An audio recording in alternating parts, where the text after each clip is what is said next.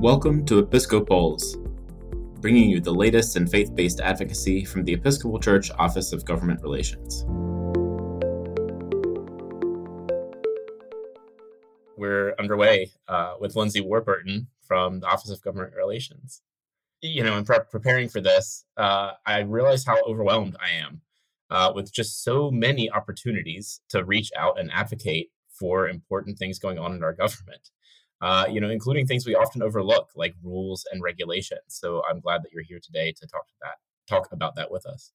No, absolutely. And I know that we've asked our network to comment on a few rules, and we try to be so explicit with how to do it and how to go through it. And I feel like sometimes we just need to go back to basics and say, what even is a rule?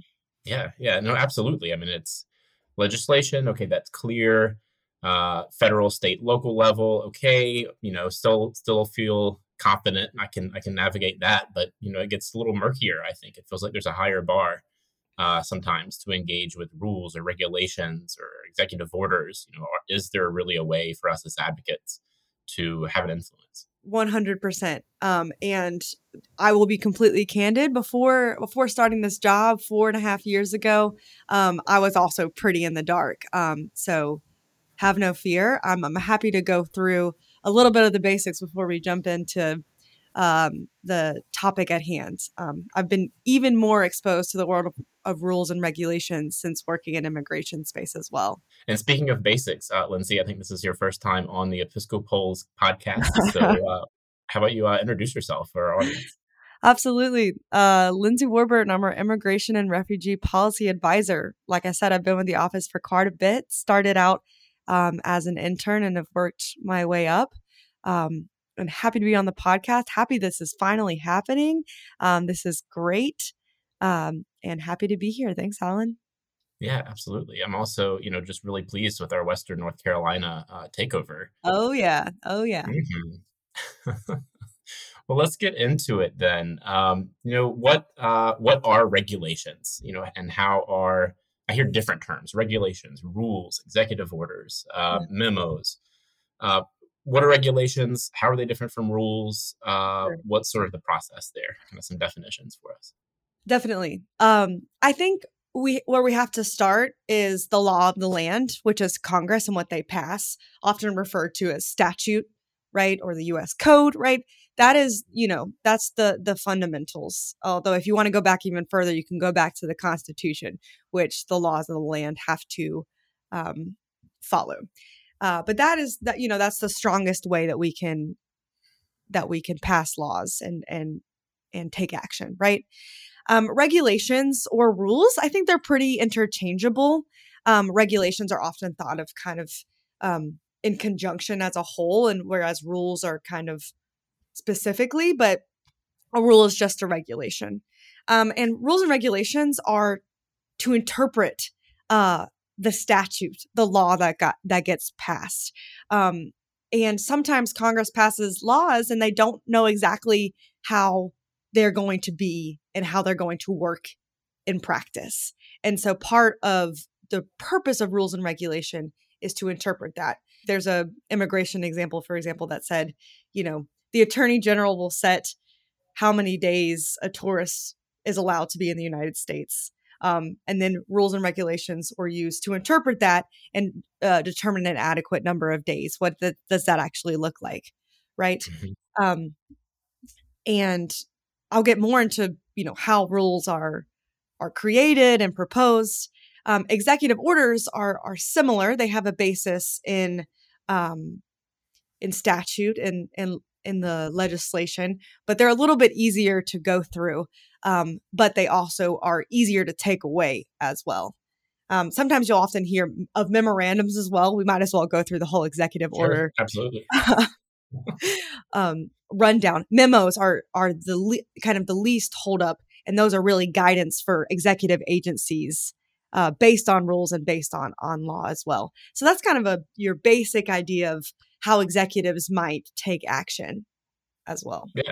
Yeah. No, thank you for that. And so, I this is not an area I'm an expert in by any means, and certainly being in the immigration space, it's one where you have to be much more versed in this type of action.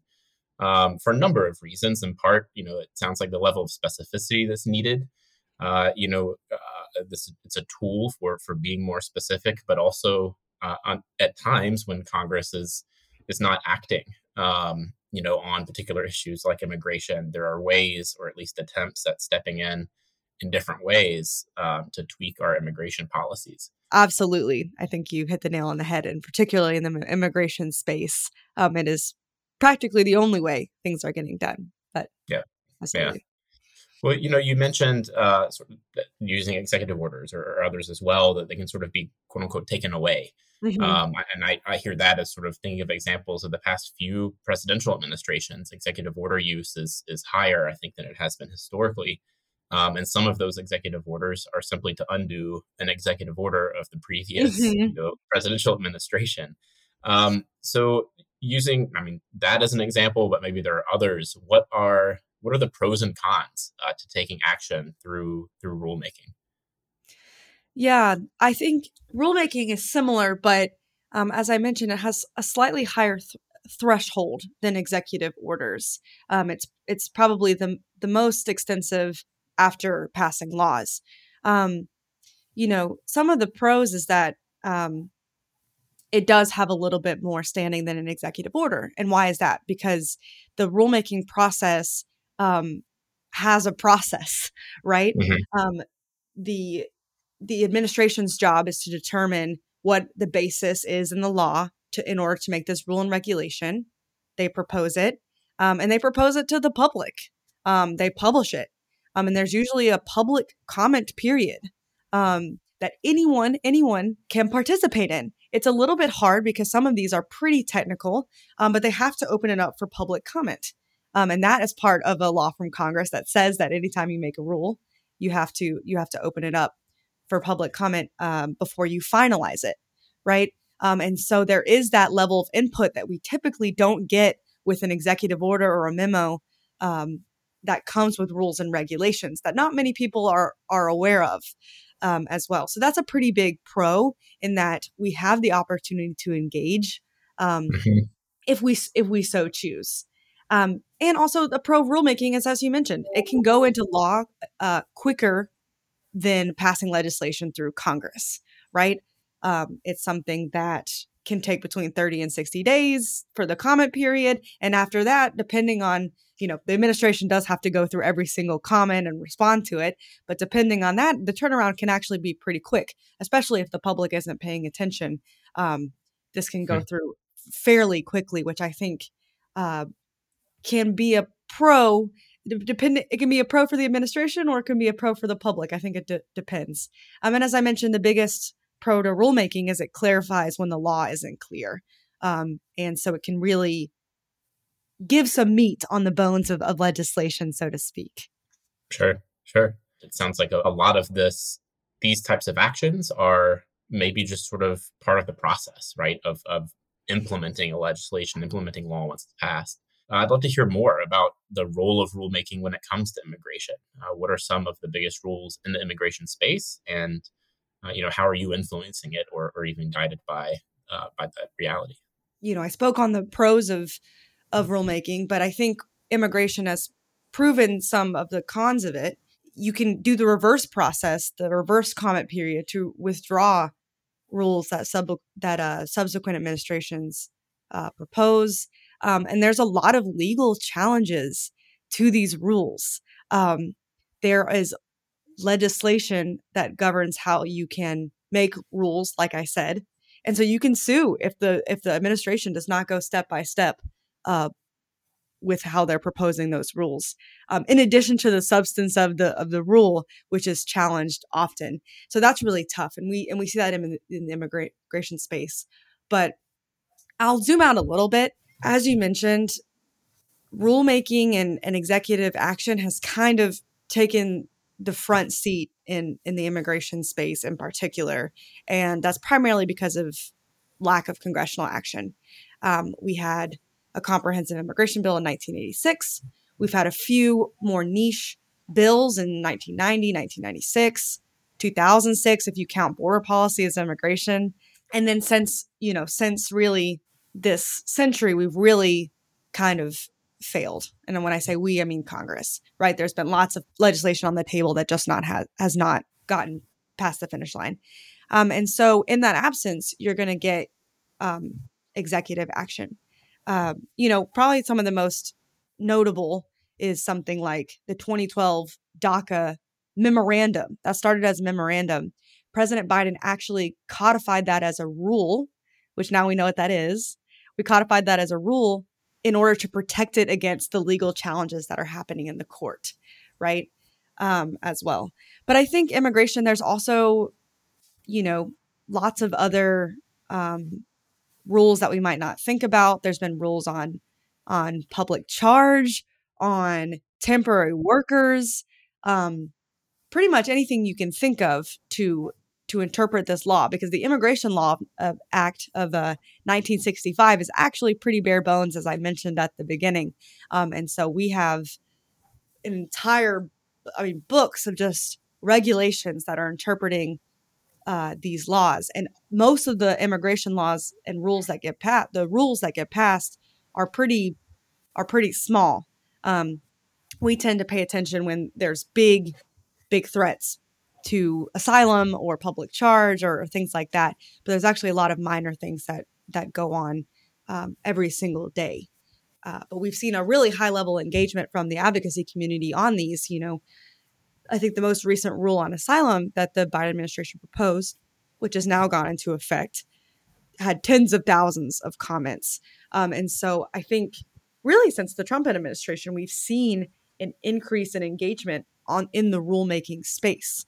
That doesn't come without its challenges. I'm sure that you've seen some of the states are suing the Biden administration and the Trump administration. So that's what some of this increased attention to rulemaking has resulted in, particularly on immigration. States, both Republican and Democratic states, have been suing the federal government based on rulemaking. As I mentioned before, they are allowed to sue not just on the substance of the rule, whether it is in line with the statute. They're able to sue if the administration doesn't propose the rule in the right way, if they do a memorandum when they really should have done a public comment period, right? So we're seeing an increase in that. And a lot of these cases are going up to the Supreme Court.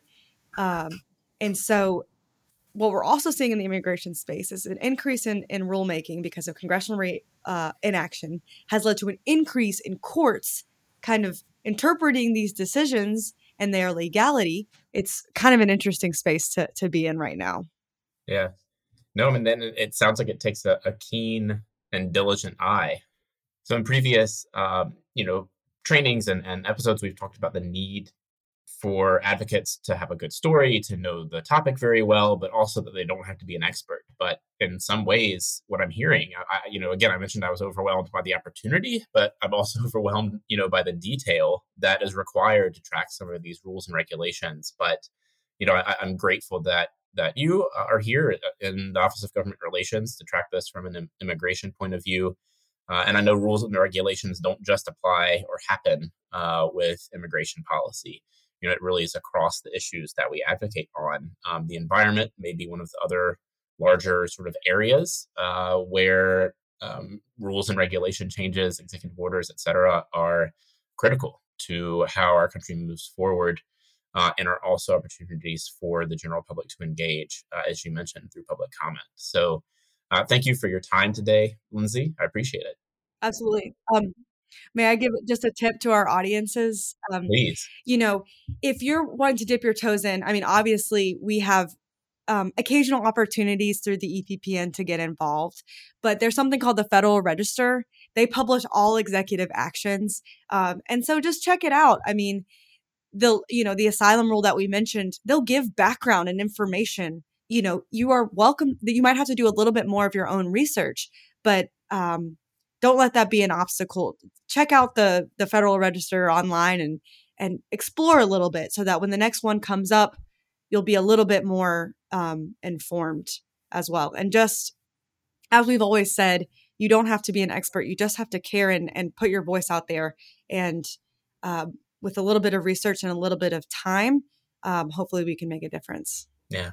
Thank you for that, Lindsay. I appreciate it. And a reminder too that even if some of us may be frustrated with the slow pace, in Congress, or maybe the lack of opportunity to engage there, that there's still ways to seek out action elsewhere. Definitely. Well, thank you, Alan. Absolutely. Thank you, Lindsay, and have a good rest of your day.